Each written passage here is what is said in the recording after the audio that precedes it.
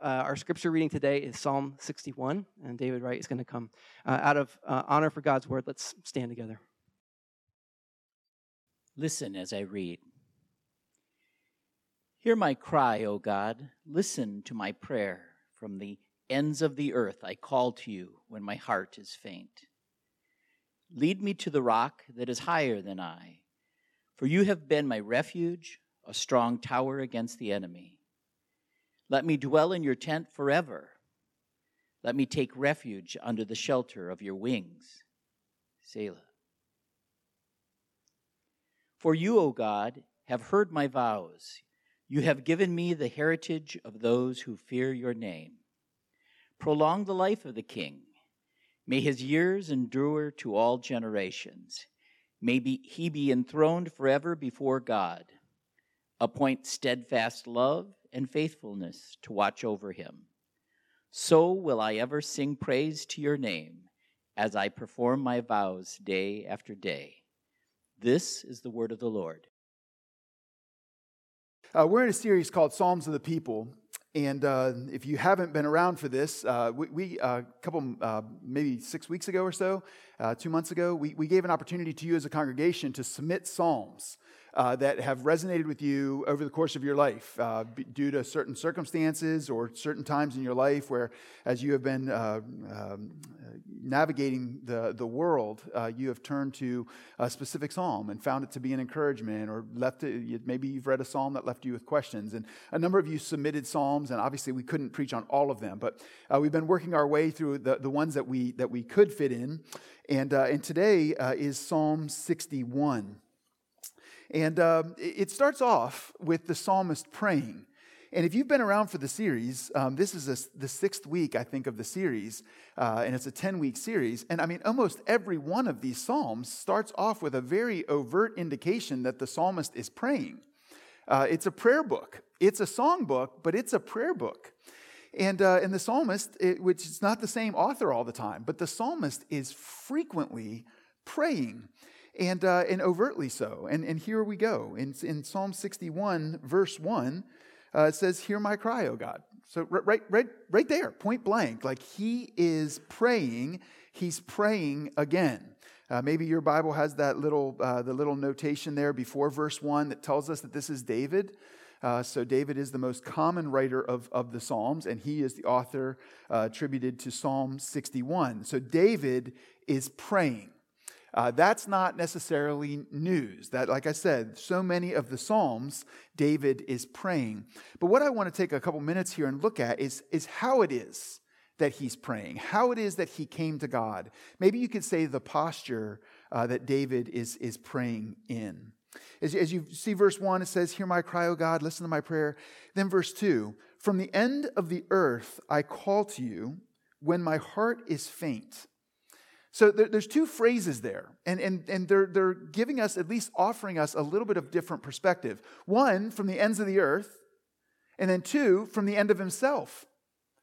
From the ends of the earth probably gives us some indication that he's talking about physical location, maybe the sense of physical challenges, physical distance, from the ends of the earth, from the end to the end of the earth, and then from the end of himself.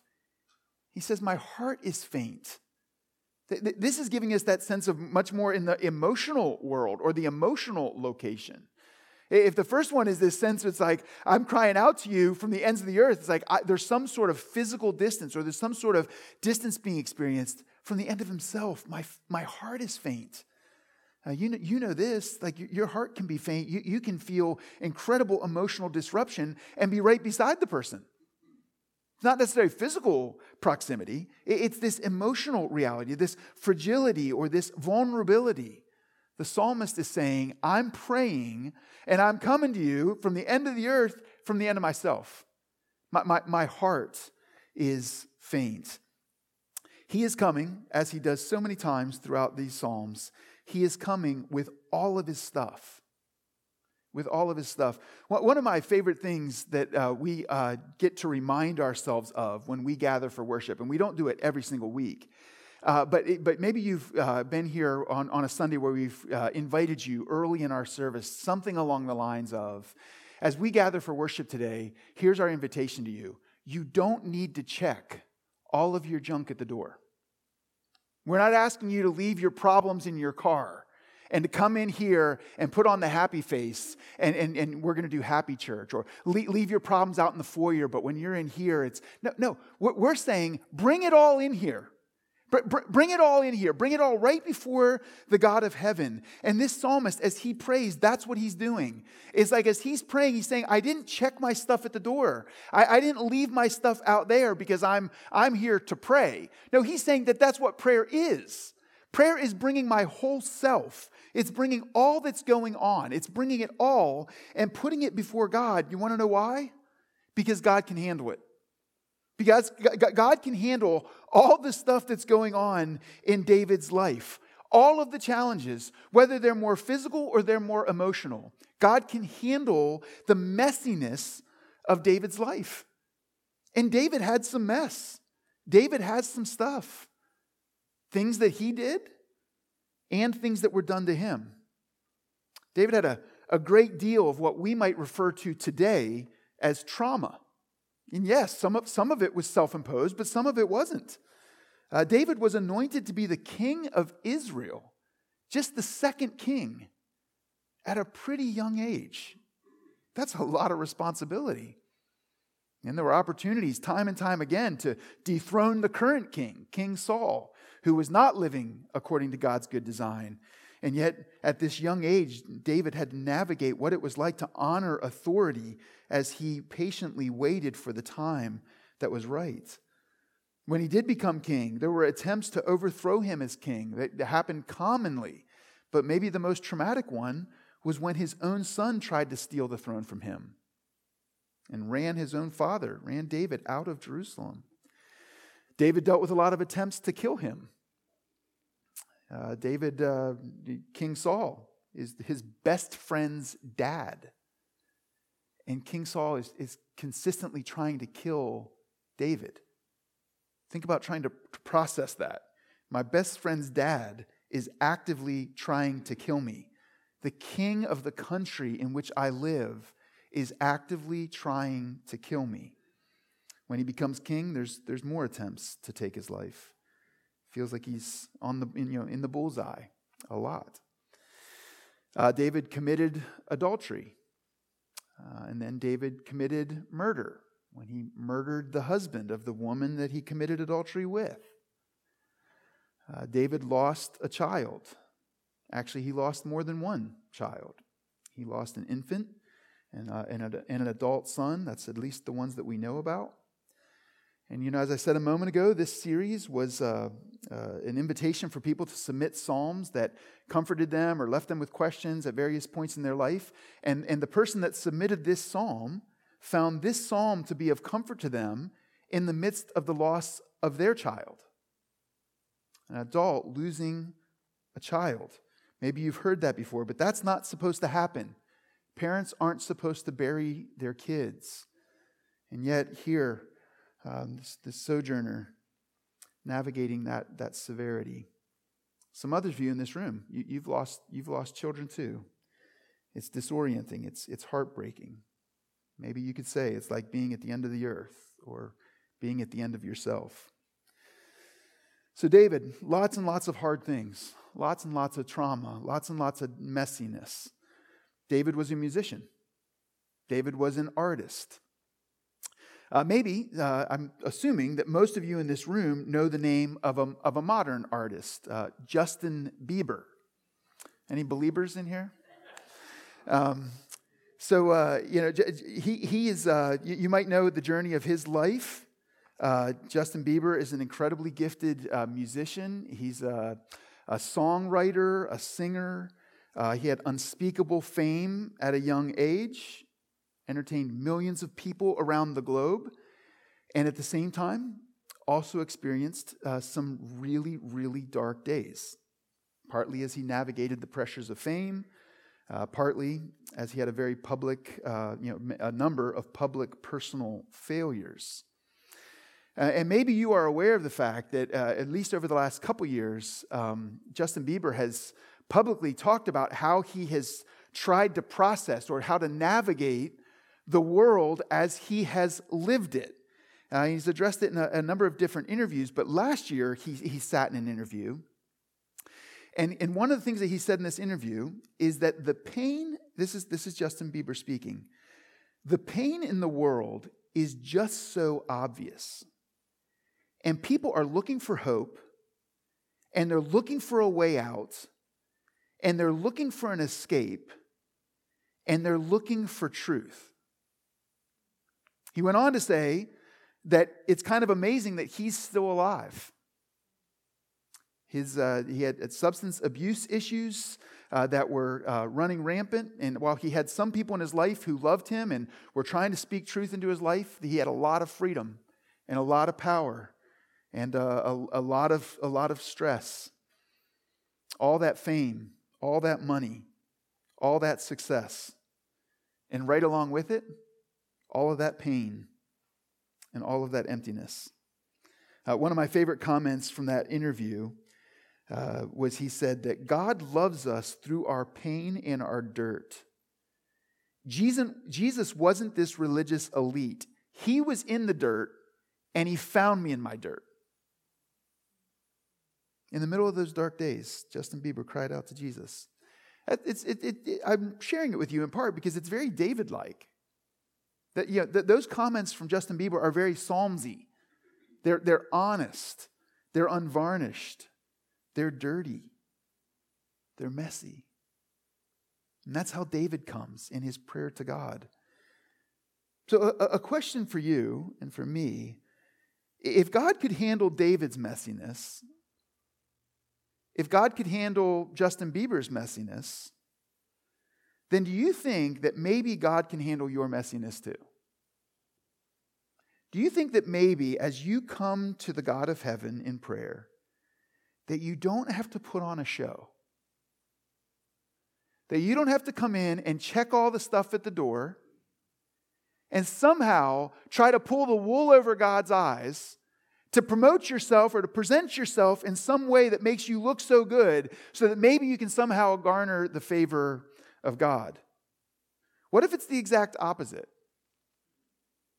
Have you considered that maybe you have to get there before your relationship with Jesus is really grasped?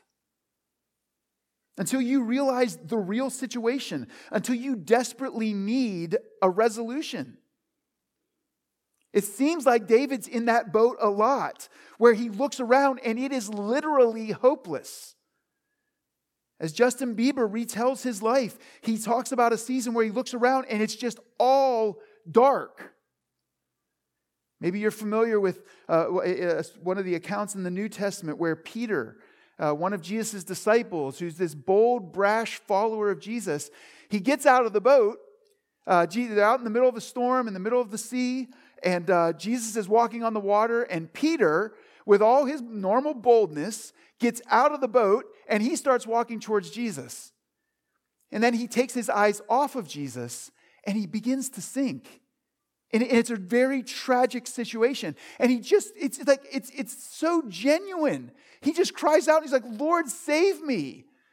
And there's like this invitation for us to see the desperation of Peter and just the honesty and the vulnerability in that moment. He's not putting on a show for Jesus. He's not showing Jesus how good he is at walking on the water. He's in desperate need. He recognizes how severe the situation is. God invites us to come like that. Do you think you're in that kind of condition? Do you see yourself as a needy person? Don't you think one of the reasons why the psalmist is such an active prayer is because he actually realizes the situation of his life? He prays and prays and prays. Why don't you and I pray and pray and pray? Why isn't there an urgency and a longing? Why, when we do pray, are we so tempted to come in and put on a show for God? I think in a lot of ways it's because we have not fully owned the severity of our own situation. Well, the psalmist does. The psalmist sees the severity. And maybe you say, well, he sees the severity because his life really was severe. He had all of these real problems. Like, I don't have that many problems. Well, part of the message of the Bible is pulling the covers off of all of our comforts and helping us realize that padded seats and air conditioning and cars that get us wherever we want to go fast, that all of these gifts and all of these comforts, that they are just, they're potentially masking the reality of your need for a rescue. One of the great messages of the Bible is that you are in need.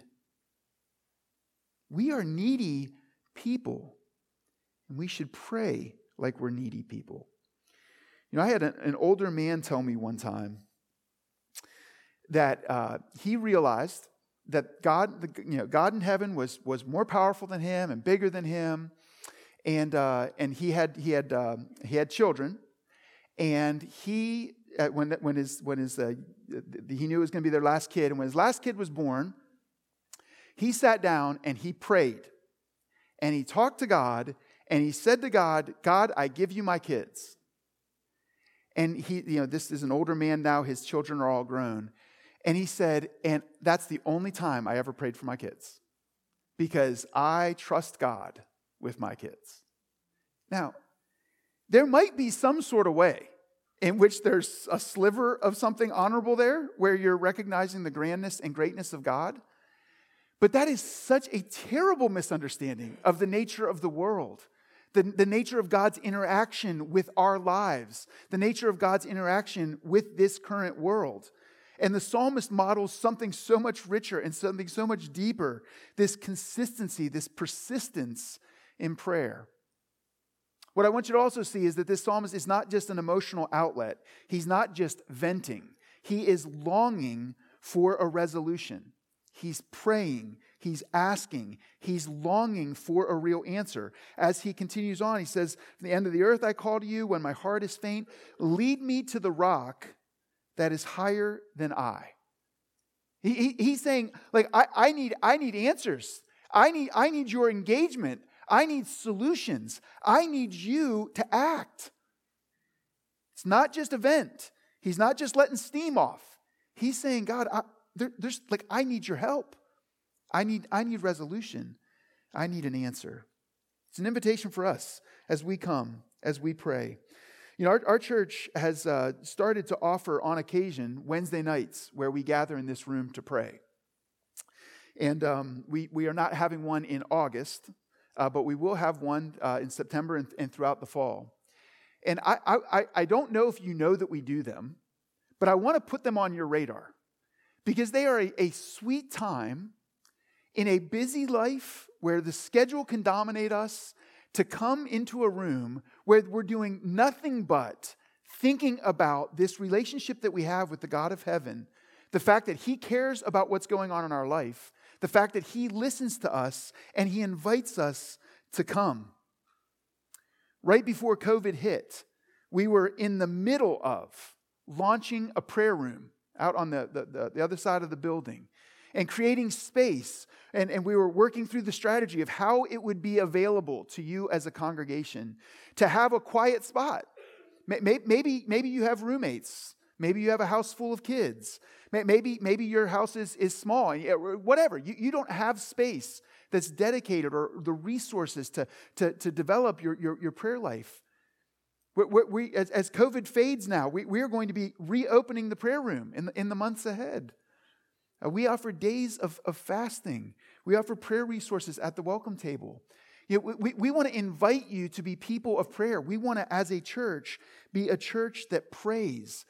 But as we do it, we want to take this kind of a posture where we are more aware of our need, where we are more aware of the fact that the God of heaven actually listens and He cares. And we can keep coming to Him and we can keep asking, not just to release steam, but actually longing for a real answer. That's how David comes. Well, he gets some. He gets some. The answer of God. Look at verses 3-8. He says, "For you have been my refuge, a strong tower against the enemy.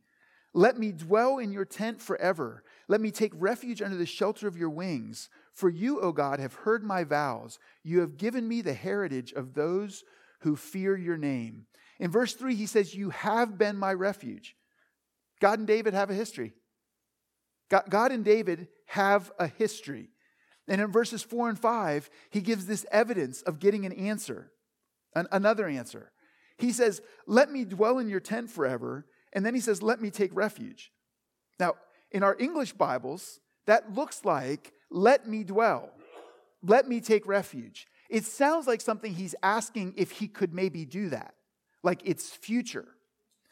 But the better way to understand those phrases is that he is not longing for it. He's actually asking God that he would never lose it. That's the way that the Hebrew unfolds here, is let me dwell in your tent forever, meaning I'm in your tent. You've done this. You've brought me to you. Can I have it forever? I have found refuge in you. Can I have it forever? And so there's this joy welling up in the heart of the psalmist as he has cried out and he has asked God for genuine resolution, for genuine answers. Now he begins to rehearse the history that he's got with God. And this man of prayer, this guy who has sought after God, and with all of his messiness and with all of his mistakes and with all of his train wreck, he's got a history with the God of heaven. And he's saying, God, you've brought me into your tent. Can I stay here forever? God, I found refuge in you. Can I have it forever? I don't want to lose it. He goes on to say, you've heard my vows and you have given me. You've given me this heritage. So you see, he's reflecting now. And he's saying, God, I cried out to you. I prayed to you. But I have this history with you where you've been the faithful one, where you've been the one who's engaged and answered and listened. In the Message, one of these phrases is translated, God, you always take me seriously. What a good word that is. Do you believe that? You believe the God of heaven always takes you seriously? That is good news. Then he says, prolong the life of the king. May he be enthroned forever. So is David talking about himself? David's the king. He says, prolong the life of the king. May he be enthroned forever. Is David saying, hey, God, I've got another one. My new request is that I would live forever. Prolong my life. Let my life last generation after generation after generation. May I be enthroned forever. Well, there could be a hint at that. But what the more scholars conclude here is that David is reflecting on the promise that God made to him, the covenant that God made with David. And that is that there would be someone from the line of David who would sit on the throne forever. That the son of David would reign and rule forever. The promise of a Messiah. That word Messiah is translated Christ in Greek. David's reflecting here. He's saying, this king, this one that you said would reign forever, God, please bring that to fruition. Well, this is exactly what the Jews went on to believe from the time of David forward. They buy into this. They believe that there will be a son of David who will rule and reign forever. The Jews believed it. They were waiting for this Messiah to come. They were waiting for the son of David, the lineage of David. All of those things mattered very, very much to the Jewish people. But guess what? It also messed them up. It messed them up because when the Messiah actually showed up 1,000 years after this, they missed him. About 1,000 years after David, this very idea is one of the stumbling blocks that so many Jews could not get over. As Jesus walked among them, as Jesus taught and spoke the words of God, the Jews often looked at Jesus and they concluded, how could Jesus be the Messiah? He doesn't match the descriptions that we have in the Old Testament. And then when Jesus is crucified and he dies, the Jews say, well, of course he can't be the Messiah. He died. Our Messiah is going to rule and reign forever. He was poor.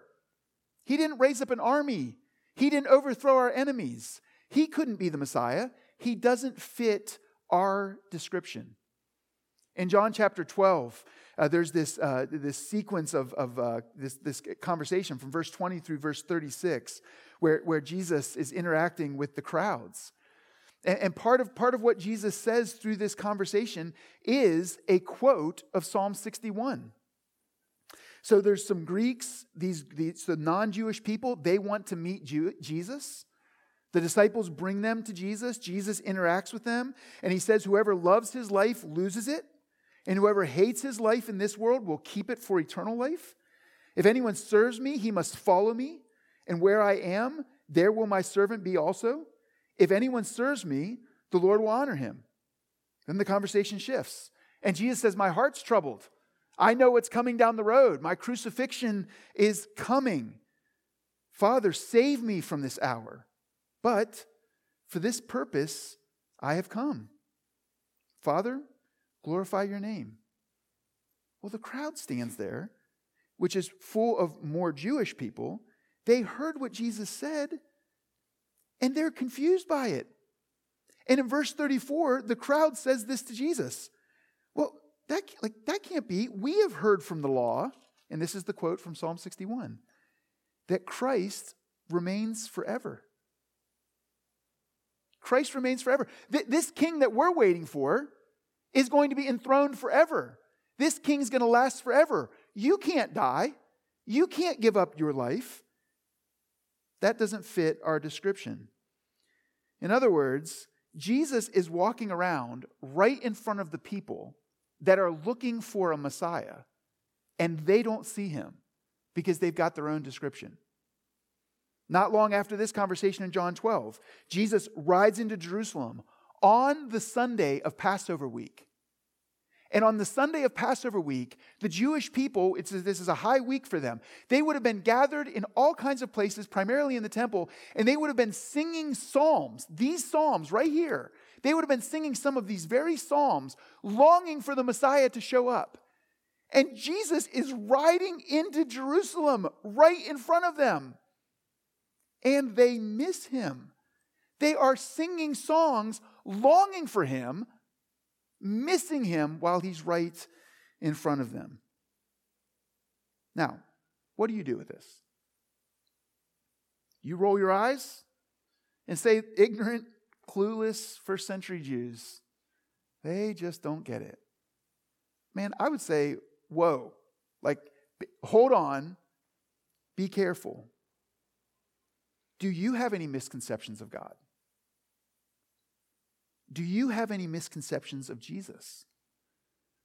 Let me answer for all of us. Yes. Yes, you do. Yes, I do. Yes, we do. When we find them, we should turn from them. Do we know all of them? My bet is that we do not. That is why we should take the seat of the learner. The Jewish people who were longing for the Messiah, for the king who would be enthroned forever, missed the king. It is so easy for us to miss what's right in front of us. That is why humility should mark the people of God. A few different times in the pages of the Old Testament, there's this language that's used, and it's, seek me with all your heart and you will find me. Seek the Lord while he may be found, and you'll find him. And then a few different times in Jesus' life, he takes that Old Testament language and kind of evokes it. He refers to it. And he says things like, knock, the door will be opened. Seek, and you'll find it. Follow me. Trust me. There's this call from Jesus. It's like he's taking the same idea from the Old Testament, and he's saying now to us in the New Testament age, it's easy to miss me. It's easy to miss me, but the answers might not be as far as you think. Seek me. Have the posture of the learner. Take the seat of the learner. Be a seeker. And when you seek with all your heart, you might just find out that the most important answers in the whole wide world are closer and clearer than you thought. You know, sometimes we go to the Bible and we want the Bible to tell us what job to take, or what car to buy, or who to marry. You know, the Bible is not giving you those kinds of answers. It may give you some parameters that you can navigate and then make a decision. But what the Bible does clearly offer us is where the hope of eternal life can be found. And sometimes we're walking around and we're so distraught about our life. And the answers are right here. The offer, the invitation that Jesus Christ is exactly who he said he was. That the hope of your eternal life rests in him. And it's clear. And it's close. We are needy. And that should lead us to humility. It should lead us to a posture of seeking. But God is a provider who is offering to us what we most need. Well, what else might this mean? Look at how he ends. So you get to verse 8. This is what he says. So will I ever sing praises to your name as I perform my vows day after day. So yes, humility. Yes, seeking. Yes, learning. Yes, correcting our doctrinal errors. Yes, correcting our errors in practice. But also confidence and joy. You see, what David looked forward to, an eternal king enthroned forever, that actually came true. And it was better than David could have ever imagined. This rock that he's longing for, this rock that is higher than him, the New Testament tells us that Jesus is the ultimate rock that is higher and stronger than any of us could have ever dared to dream. This King Jesus, came and lived and died and then rose again. And in all of that, he conquered sin, Satan, death, and all of our enemies. And then the Bible goes on to say that he's coming back to make all things new. See, Jesus Christ has won. And now you get to receive all that means. I want to go back to Justin Bieber and that interview that he did last year. And I want to talk about that a little bit more.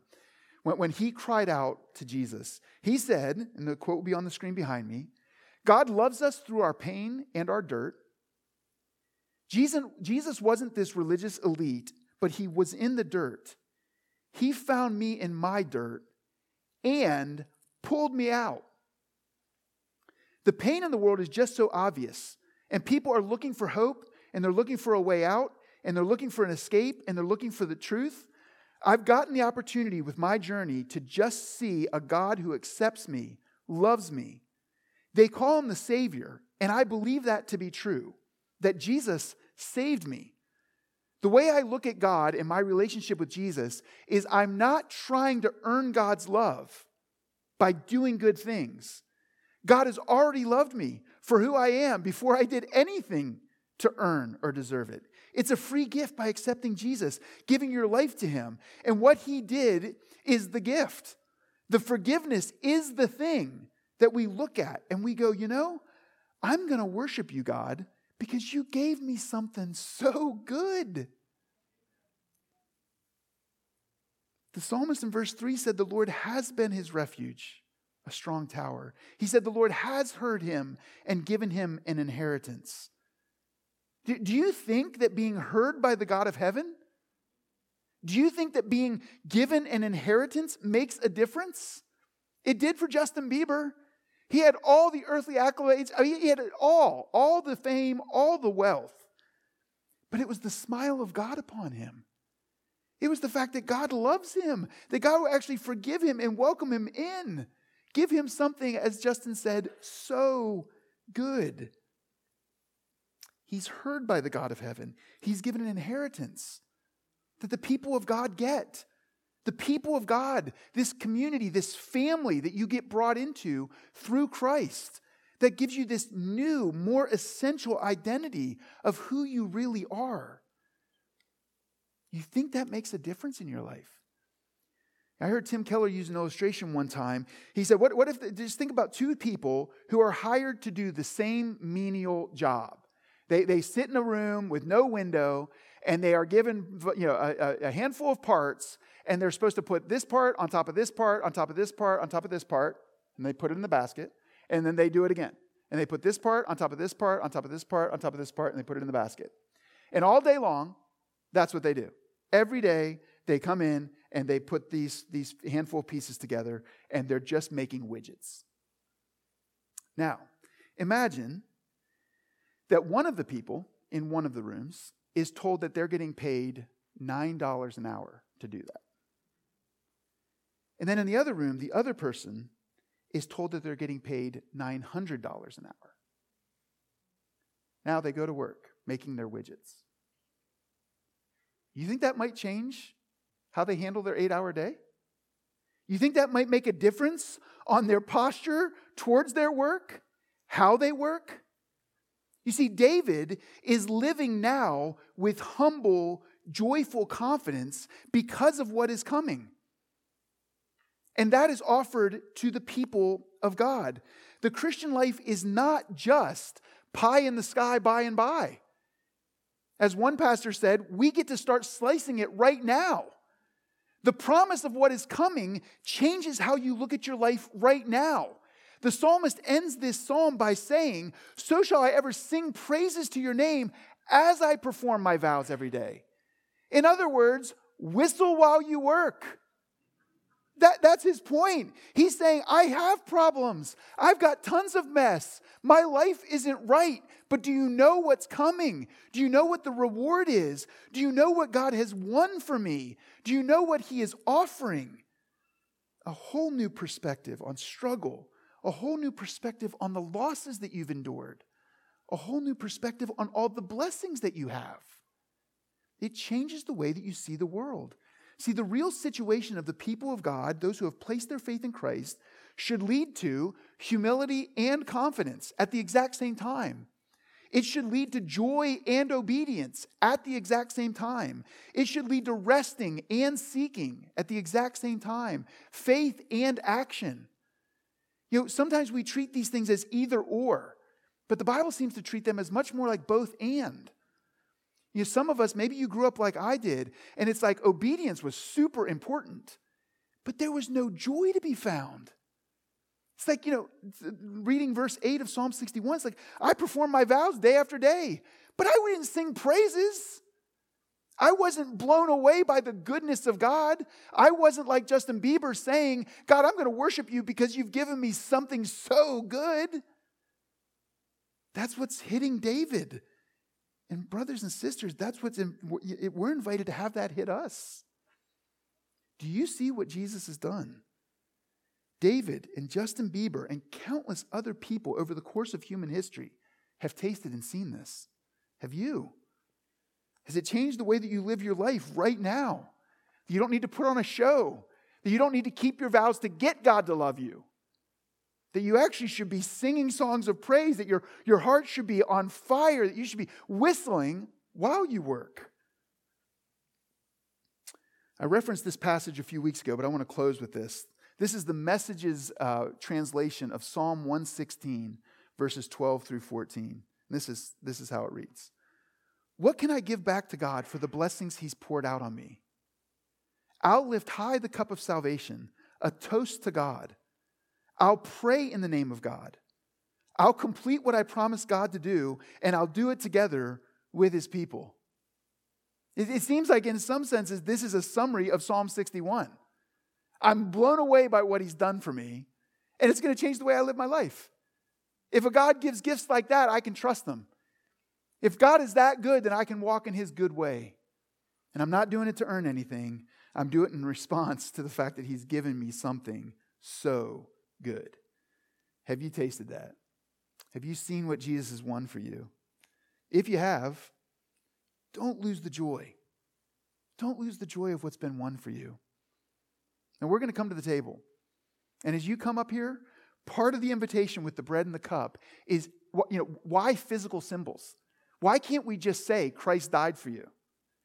Because part of eating that bread and tasting it on your tongue and tasting that juice on your tongue, part of that is this physical engagement with the truths of a crucified and risen Christ. A Christ who went to the cross and spilled his blood so that you could be brought to God. If you've tasted and seen that, if you've put your faith in Jesus, then come to this table and get the bread and get the cup.